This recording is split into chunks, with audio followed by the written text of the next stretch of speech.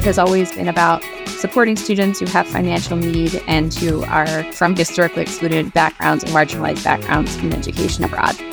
Hello, everyone. Welcome to this episode of World Strides Podcast, Changing Lives Through Education Abroad, a weekly series of conversations with international education's most interesting thought leaders, as well as discussions on emerging trends, best practices, and innovation happening in our field. We as international educators know that access to funding is a primary barrier to participation in education abroad. And we as practitioners have all been in the position to see our students have to forego the opportunity of a life-changing study abroad experience simply because they can't afford the cost. So in today's episode, I'm excited to face this issue head on. That's right, folks. We're talking funding today. I can't imagine a better person to guide us through this conversation than my dear friend, Angela Shaffer. As the executive director of the Fund for Education Abroad, Angela has an unparalleled lens on this issue and I know believes deeply in the dream of study abroad for all students from her head all the way down to her toes. The mission of the Fund for Education Abroad is to provide scholarships and ongoing support to students who are underrepresented among the U.S. study abroad population. Since 2010, FEA has made life-changing international experiences accessible to all students by supporting students of color, community college, and first-generation college students before, during, and after they participate in education abroad. In 2023, FEA reached a milestone of having supported more than 1,000 students through more than $3 million in funding. Of FEA's scholarship recipients, 74% are first-generation college students, 84% identify as people of color, and 36% are community college students. Like I said, folks, this is game-changing work. I can't wait to pick Angela's brain. You do not want to miss this episode. Stay tuned for what's sure to be a fabulous conversation. Angela Shaffer, welcome to the show. Thank you, Bria. So glad to be here. Let's talk funding. We know this is such a critical topic in international education, and the Fund for Education Abroad is doing some big things. But let's start at the beginning. Could you kick us off by giving an overview of your background and how you came to be the executive director at the Fund for Education Abroad? Sure. So I had the opportunity to study abroad when I was in high school. I went to Baltimore City Public Schools. I did not grow up in a family where people had passports or pursued higher education. It was not really ever in the cards for me thinking about college in the first place, but then thinking for sure about getting outside of Baltimore, much less Maryland, much less the US, right? I was really fortunate in high school to be able to study abroad. I had really liked learning languages before that, and my school had a program, an exchange program with Germany, and we hosted a bunch of students. My family hosted students. A lot of the students at my school hosted students from different parts of the world, but we had a German exchange, so we had students from Heidelberg, and I went on that program through the generosity of our alumni foundation, and our German teacher really was dedicated to making it possible for all of us, regardless of whether or not we could actually afford to do it ourselves.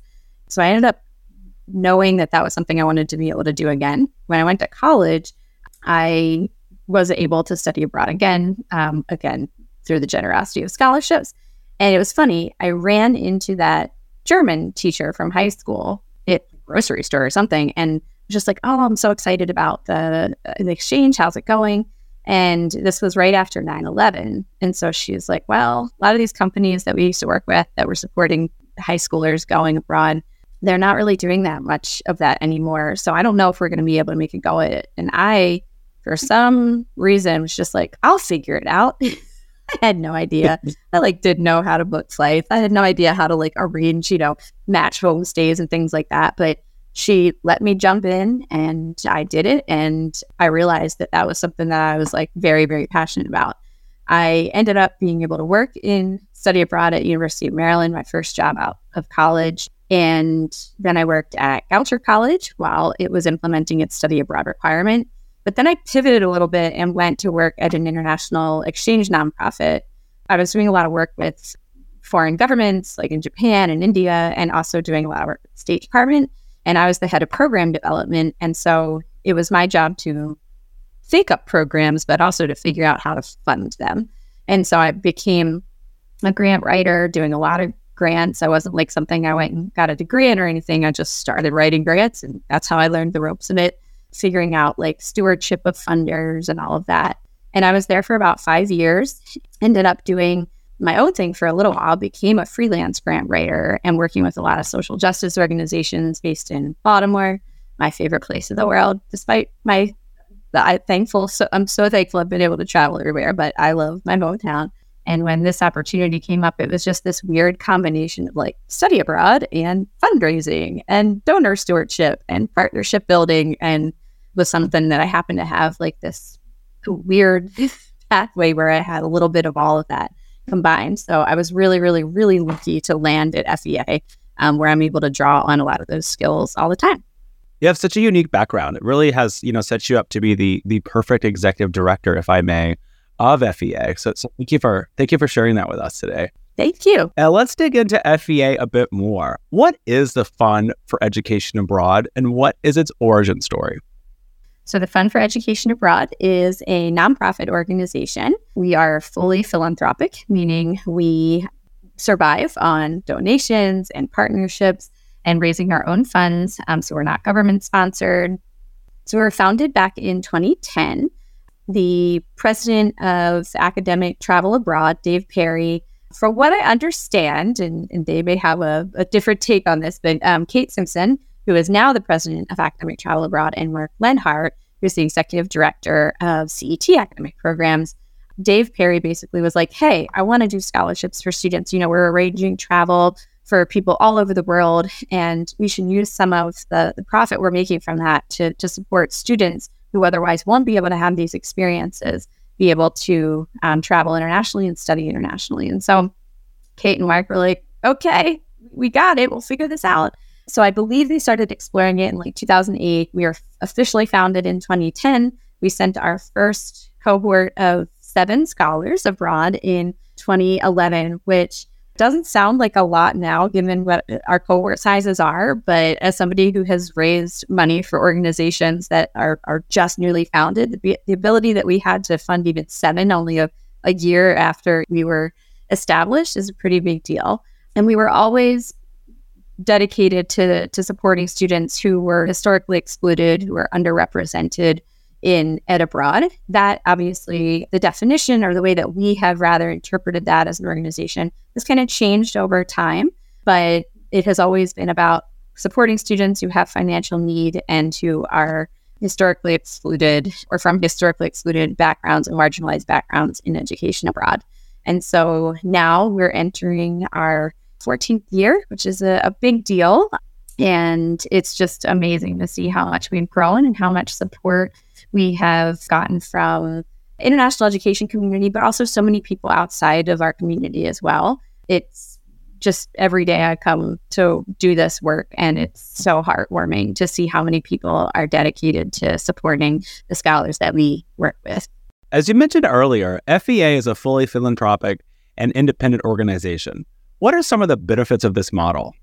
There are things that, as a fully philanthropic organization, we can give students scholarships. They sometimes are like, oh, am I allowed to study here? And we're like, well, listen, if you've made the case to us, like, it's not government funding. It's not restricted. So you can take our scholarships where you want to go as long as you are getting credit for it in some capacity. So one of the benefits of that model was obviously the last couple of years have been anything but normal for our field, for students who want to go, for our foreign partners in institutions across the world. Like, nothing has been normal, right? You know this, I know this. I'm sure everybody across this podcast listening knows this. When the State Department travel warnings and things were coming up, particularly as a result of the pandemic, of the COVID pandemic, we were able to support some students to go abroad to places that were level 4 or whatever it was, that it now granted if the student was relying on other federal aid from their institution, which most of our students are, that was challenging. But for our scholarships, because we are not government funded, we don't need to restrict our funding going out in that way. even though some of the students weren't able to stay through their initial plans, they ended up going with an alternate program or something like that. One of the things was that, they didn't even, depending on the type of funding they received, or if they were relying on like federal loans, they didn't even know where to turn to get advice about where they could go or where they could take their funds. And so we ended up working with a lot of students during that time, sort of guiding them and advising them through, not giving them advice on what to do, but rather guiding them through how to make the decisions that were, for them, going to be in their best interest financially. A lot of what we do is financial literacy work, which is a whole other thing. But that's another thing where, again, because we are funded by lots of different partners and lots of private donors, we can sort of take a neutral ground on, we don't have to say to students, like, you should take this loan, or you should do this, or you should do that. We can give students very sort of neutral but helpful advice. And I think quite a few of our applicants and our scholars have come to look for that kind of support in us. That's great. Yeah, I didn't know any of that. So thank you for sharing, Angie. Part of how FEA works towards this goal is, of course, by engaging with access partners. What does that look like, and how are these partnerships mutually beneficial? So our access partnership, it's a program that I am just so proud of, and it's so innovative.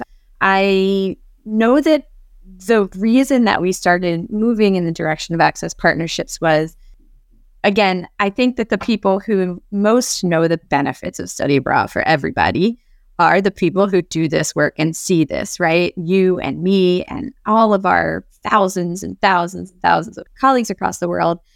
But even we have a harder time sometimes being like, you should support study abroad because as you know, as I know, like, I still 20 something years after I studied abroad in college, well, here and there be like, wow, I'm like connecting this to something I learned, right?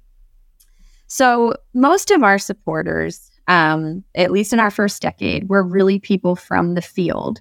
And while I wish we had more gazillionaires too in this field, it's not like most international education professionals have huge capacity as donors, right? But we knew there was support from across the field for the work we were doing, and to support a fully philanthropic organization like FEA and support the scholars that we were finding coming to us for funding. So Martha Johnson, who had been chair of the board of trustees at FEA, worked with FEA staff and other trustees to really think about what this would look like to leverage that support in a greater way. And so the idea of access partnerships were born. So access partnerships are partnerships with U.S.-based international education organizations, or they don't even have to be U.S.-based, but most of them are here, and institutions abroad. So University of Auckland, for example, University of Sydney, many institutions in Ireland. It's for us to partner and be able to dedicate scholarship funds for students going through those programs, and also retain some of the funding for us as an organization so that we can use it for programming to support students before, during, and after their study abroad experiences, and to exist, right? We're a tiny organization. We do a lot with our 3 staff and the intern we typically have every semester, but we're really small, but we still have to pay salaries. We still have to have computers and things. So the Access Partnership Program allows the FEA to benefit in that way. We have dedicated scholarship funds for students who are going on those programs, which a lot of our applicants are going on those programs anyway. And it allows us to have some funding for our own organizational benefit. And for the access partners, the benefit, I think, lies in, one, being part of a group of colleagues that, for example, during the COVID pandemic, they would get together and they would just have these discussions where you're not competitors in this space.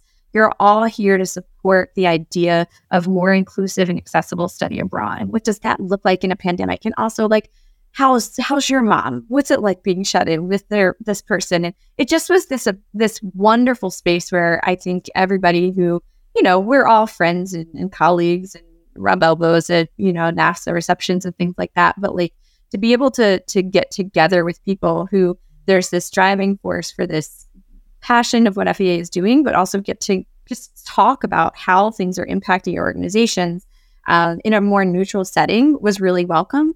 I also think that our access partners obviously, hopefully, feel they're benefiting from diversifying their own programs and bringing new voices to the programs that otherwise may not have been able to participate. And that looks different for each of our access partners, right? So we really take time to get to know, like, maybe, your priority is to engage more with community college students. Maybe another program provider's priority is to get students who are coming from institutions in a certain region of the U.S. Maybe another's is to get more students of color or more students who are first-generation students.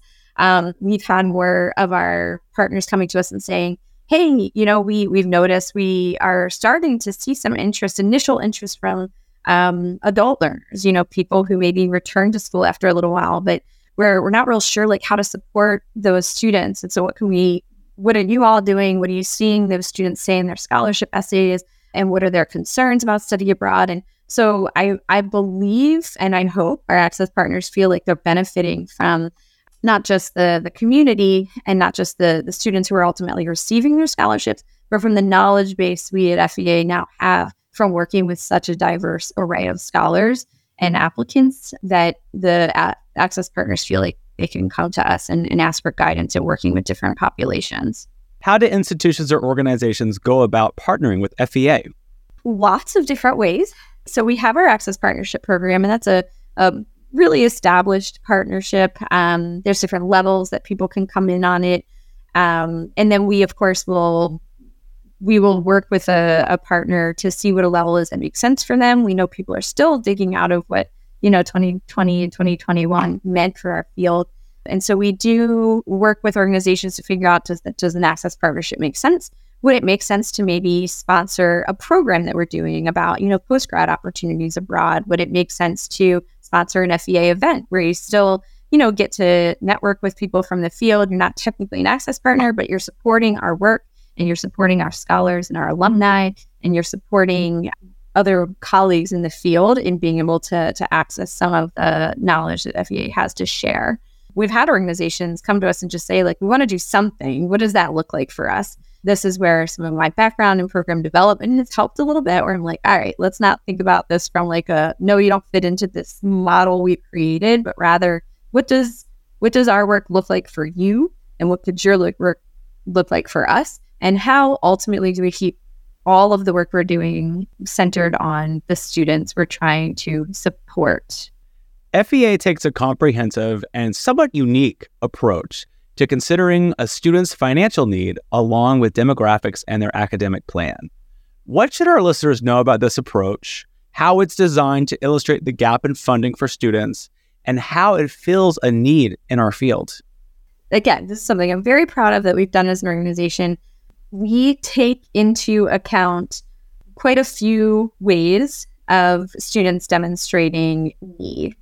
And we interpret need not just as your EFC, which, by the way, of course, all this stuff is going to change now that FAFSA is changing. So we'll be back to you should just call me back next month and ask me what we're doing now. But right now, we do take into account EFC. We take into account if a student receives a Pell Grant or not. We take into account other types of aid they receive. But we also take into account students' loans and unmet need. And that is something that I'm really proud that we have figured out a way to do that. It is not perfect. It is a constant work in progress, how we come back and evaluate financial need. But I do think loans are really important. What we were seeing was a lot of students that had, if you were only using their expected family contribution from the FAFSA student aid report, and you were only using if they received a Pell or not as the way to sort of score financial need, not my favorite way of saying it, but that's what we got, then you're missing a little bit more of the story. What we were seeing is we started having students submit budgets with their financial form and their application with FEA. And we started seeing that students who actually sometimes scored really high in terms of having very low EFC and a high level of a Pell Grant, they received a lot of other scholarships, merit and need-based, and they actually didn't have quite as much need. as some students who maybe missed the Pell by like $50 of their EFC, or, they had maxed out other types of aid, or they had a very medium sort of like expected family contribution, but they were relying so heavily on loans to make higher ed work for them. And so we started looking at it not just as like who has financial need, but also who can we help to avoid going into more debt as they decide to go on a study abroad program. That's why we are very invested in making sure we're looking at a student's whole financial picture, and the loans, taking into account loans as an indicator of need and taking into account unmet need, has allowed us to sort of expand. And what we hope this ultimately is doing is that we're not saying to other scholarship organizations, change the way you do it. I don't want them to. What we want to do is make sure we're doing it a little differently. So we're not awarding the same students who are getting a Freeman or a Gilman or other types of like Pell matches necessarily from the programs they're going on. That's our goal. And I'm really proud of the work we've put into that. And I'm really proud that we're dedicated to continuing to look at that. Every cohort, every application is like, we are like, is this the right thing to do? And should we tweak it? And that's the other piece, Zac, about being a fully independent organization. Of course, we have a board. Of course, we have access partners. Of course, we have the Access Advisory Board. We have lots of people we can go to ask, is this the right move? But we have the ability to change it when we need to. And that is very key in keeping up with these times, because you're changing so crazily and so fast. Absolutely. I love how you articulated that, and thank you for sharing. As international educators, Angie, we know that funding is uniquely pivotal in a student's ability to study abroad. What makes you passionate about access? It's probably about a third my own story. So again, not being a fly girl and traveling the world as a dancer, but being able to, even before I went, seeing what it was like for my family to host international students in our little tiny row house in Baltimore and have them ride the, at the time, horrendous public bus with me through some pretty bad neighborhoods to a good school, but still, a city public school. Like getting to see what it was like for my mom and my dad and my family to like talk to people, whose English wasn't their first language, and talking with them about things like, what's it like here? What's it like there?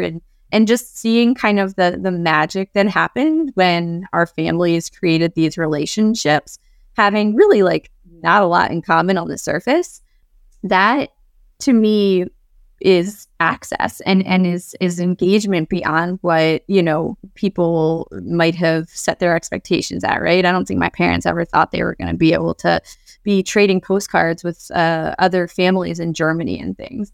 And so being able to see that, but then experiencing obviously on my own, that was really important. I realized that there was a whole big world outside of Baltimore. I didn't have to like quit high school and just have like kids immediately. And, that there were other things that I could do differently. And that to me was sort of the power of access and seeing a greater world, because it also made me much more passionate about coming back to Baltimore and making it a city that I really wanted to be in and have my own family and kids in, right? So that's probably like a third of it. But I also think that a third of it is the stories that I have been able to, like the students I've gotten to meet and the people, not just students, because a lot of my work was outside of higher ed when I was working in international exchange, getting to meet just so many people across the world and meeting sometimes them and talking about what they kind of forecast as their futures and thinking like, if they just got out to see the bigger world, what would this look like for them? And getting to talk with the scholars that we talk with all the time. We get to work with parents. We get to work with like people who have returned to school, people whose trajectories have just not been super smooth and easy pathways, right? That this going abroad is something that just always allows people to kind of recalibrate and reconsider the possibilities of their future. And then I think the last third, in terms of access and why I'm so passionate about this, is seeing that there are so many people who want this for so many more people, right? We have really generous donors. We have really generous partners. And they may not even, understand necessarily like why it's important for us, for example, to have a rainbow scholarship specifically, or why it's important for us to support first generation college students or community college students. But they're still willing to invest in us and invest in that goal. And that to me is really inspiring because it allows me to see that like we have people who trust us and trust our scholars. They just know that for some reason, this is going to benefit them in the future and it's going to make the world hopefully a better place. And that's what kind of keeps us going. As someone who focuses on funding every day, Angie, I know you have a unique perspective on the field as a whole in terms of affordability, access, and who gets to study abroad. Where do you see progress being made, barriers coming down, and where do we have room to grow? I think it's really important to stress that there is progress being made. We are getting more questions about what partnership looks like and how can I be involved in this. And it's great to see that, especially because I know that the pandemic just changed the plans and trajectories for so many different organizations and so many people. You can't really focus on the field without focusing on the wider world of higher ed and how those costs have become prohibitive in the US especially, right? There is more attention being drawn to this, good or bad, but, as a result of the Supreme Court's decision regarding student debt relief, people really talking about, like, does school need to cost this much? And what does education mean if it's so prohibitive that not everybody can access it? We really need to be thinking about, the inflated costs of education, higher education here in the US, looking at the ways that other countries are doing it, looking at models of education that might be able to be more accessible to more people. A lot of it is going to mean that our definition of education expands in the future and our definition of access and dropping some of the judgment around certain kinds of education, whether that's virtual, whether that's community college, some of the stigmas that exist. A lot of that is totally a result of the way that we've approached higher ed in the US and a way that we need to kind of dismantle some of that moving forward. With that being said, one of the things that we are starting to see in terms of progress and barriers coming down is people are starting to realize that we have maybe had a little bit of a limited concept or definition of what education abroad looks like and when it has to take place. And for me, this is a big driver because it's, and probably gonna get in trouble for saying this, because we are a scholarship organization that supports undergraduates who want to study abroad for credit, right? Even ourselves, we're kind of buying into this like semi-narrow definition, and with good reason. We do not have as much money as I wish we had to give away, so we can't really expand too much without jeopardizing our mission of what we were actually built to do. However, I do think that something that people don't think enough about is that study abroad and education abroad can happen much more along like your spectrum of life, right? I got to go in high school and it was extraordinarily like rewarding and meaningful. And it was that experience with me and a lot of my friends that were able to go that really changed a lot about, I think, the way we led our lives. And it was early. It was K through 12. There's, of course, like lots of options out there in education abroad right now for a very typical undergraduate student, right? But like most of my international experience has actually been as a grad student or afterwards as a professional even. There's so many different ways to do work abroad and internships abroad or to bring, people to the US and learning from them. And so I think a lot about the models we have and where we could make these opportunities available to people on a lifelong learning spectrum. I believe that those are probably going to be pretty key in reducing costs and making the types of programming more accessible to students and to people in general. I think we have to kind of break outside of this mold and this definition that we've formed of study abroad and education abroad. but it will be very worthwhile and if we're able to do that. And I know a lot of organizations are starting that work. I'm excited to see where we land in a few years with some of those initiatives. As our listeners will know, Angie, we love us a success story here on the pod. Could you tell us about an initiative or partnership at FEA of which you are particularly proud? I mean, I would actually say something that I'm really proud of is if you're looking at our statistics, we're like legit flipping the script on who is going abroad. I want to do it at a higher level with more lives impacted, but I'm really proud of our statistics.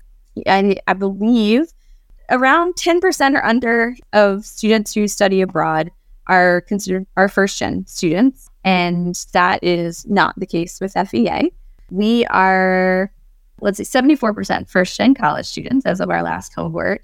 I think somewhere around 30% or under is our students who identify as people of color, BIPOC students, and we are 84% people of color who have received our scholarship. And then community college students, I think it's quite low. It's like 0.4% of study abroad students. Again, in the way that it's defined and the data is collected, are 0.4% are community college students, and FE is about 36% community college students. And so I'm just so heartened and inspired by these numbers. I love an Excel sheet, I will say, but I'm usually not somebody who gets caught up in the stats, right? And I don't like thinking of students as stats. I don't like thinking of our scholars as stats because it's really the stories behind these that you wouldn't even know from looking at those stats. One of the students that I'm the most proud of is a student. It's really funny. We actually have a married couple that received our scholarship in different cohorts, and we did not know when we were making the awards, right? We have tons of volunteer reviewers that actually allow FEA to exist because we could never do all this on our own. And our volunteer reviewers are amazing, and they are relied upon heavily to make very neutral ground decisions about who gets our scholarships. And yes, this wife of a scholar of ours in the past, so an FEA alum, had applied and received a scholarship. And this woman is a veteran, was over the age of 25, and was a parent. And so I talked with her because she called me, and I could tell she had some questions. She's like, and she had been, by the way, a community college student, and she was a first-gen college student, and she was a person of color. She called, and I just tell she was like, I want to accept the award, but I'm just not sure how I'm going to do this. And so I got to talk with her about what it's like to plan logistically for your kids to be, taken care of, so you can take care of this experience for yourself. And, what was it that was really a barrier for her, something that our scholarship hopefully could help with, but also recognizing a lot of barriers are not just financial for the students we're working with. They are thinking about their families. They are thinking about logistics. They're thinking about, can they take time off of their job to go do this opportunity? And so when I think about our statistics, which I am really proud of, I think about the stories of the students behind these statistics that don't even come into these. I want to collect data on how many students of ours have been parents. I want to collect data on how many are over the age of 25 and how many have taken a break from school and have come back. How many are veterans? How many identify as differently abled or disabled? That's some of the data I do want to dive into, but I think about those stories when I think about the work we're doing. And she was able to go. Her name is Julia. She has a blog on our website. She went to South Korea. She had an amazing experience. She missed her kids, and I could very much relate to that, having ditched my kids a couple of times for international opportunities. I did a Fulbright for a month while they were about 3 and 5 or 2 and 4 or something like that. So I could relate to her feelings in this, but it was just so inspiring. She went and she came back, and now we have this couple raising the next generation of kids that had these experiences and are changed by them. And that's who I think about. That's who gets me going when we have a week like last week where our ID wasn't working and our website went down for a second. And that's what makes me come and do this work every day. I couldn't agree more that the stories are what keep us going. But at the same time, the numbers don't lie. And The statistics that you just shared there are incredibly impressive. So congratulations to you and to your team, because like I said earlier, it's truly game-changing work that you're all engaged in over at FEA. One of the joys of following students in their study abroad journey, as you know, is the development we get to witness as our students grow and change. How does FEA engage with alumni in meaningful ways? This is something that we are striving to do on a more regular basis. So I think I'll start with saying some of the challenges of engaging, only because I think that's a reality for a lot of us in this field. As many as our access partners have talked to them, like, how do you guys do it? They're like, how do you do it?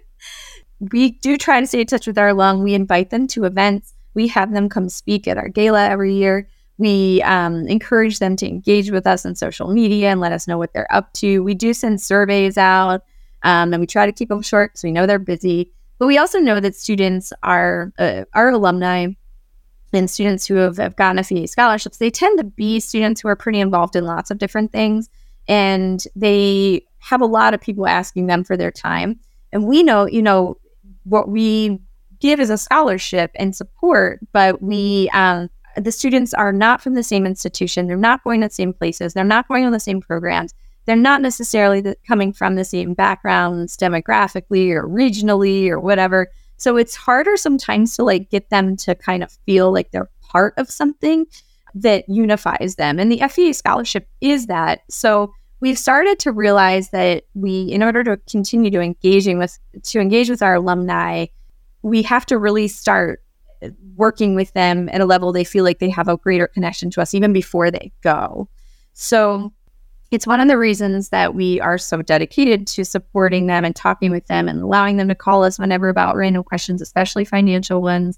We do connect students with peer mentors. So one of the things we ask our alumni is if they want to work with our outgoing students, the FEA scholars who are heading out, for example, for the spring 2024 cohort. I believe we have 13 or 14 pairs we've matched up with a lot of different things in the mix in terms of how we do the matching. So in some cases, a student is going to a place that we have an alumni that just got back from there.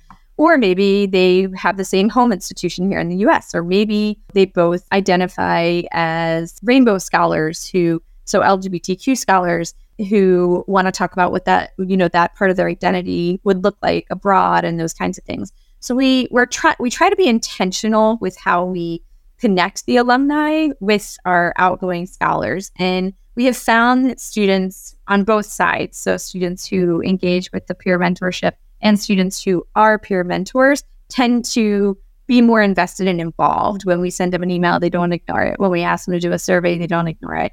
It's less about, FEA, and more about, wow, I'm really proud of myself for doing this. And this is an organization and partners and donors who recognize that.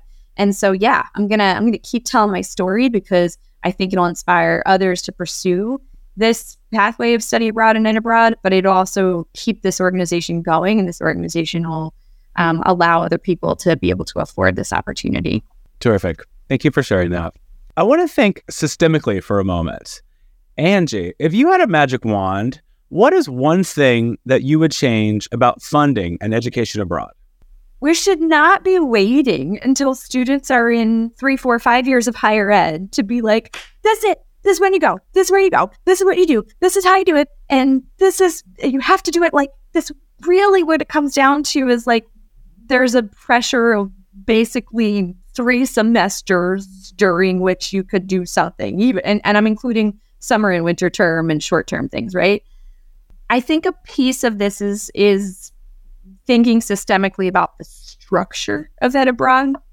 Where could we find opportunities that everyone could potentially have along a bigger spectrum? Make more sense for them than trying to go just while they're in a 4-year institution, right? So maybe that does look like a gap experience for some students. Maybe that looks like a virtual opportunity that they then, get to have people come visit them here in the US from that opportunity, where they get to go overseas and meet people they worked with on a virtual opportunity. For many students, maybe it means, a week-long program for spring break that ends up getting them confident enough and to feel like they could pursue something longer. Maybe it means they get through community college and then they get through their 2 years at a higher ed institution at a university, get their bachelor's degree, and then they, think about doing something in grad school as a Fulbright. So I think a lot of it comes down to systemically the way that we think about higher education, but also the way that we think about study abroad in that. I know a lot of people in the tech sector, and I love them all dearly. And I hear their conversations about like, oh yeah, we just got like this venture funding, or we just got into this series of funding. And I think about sometimes how frustrated I get because, I was used to writing grants asking for like $12,000 to do something internationally, right?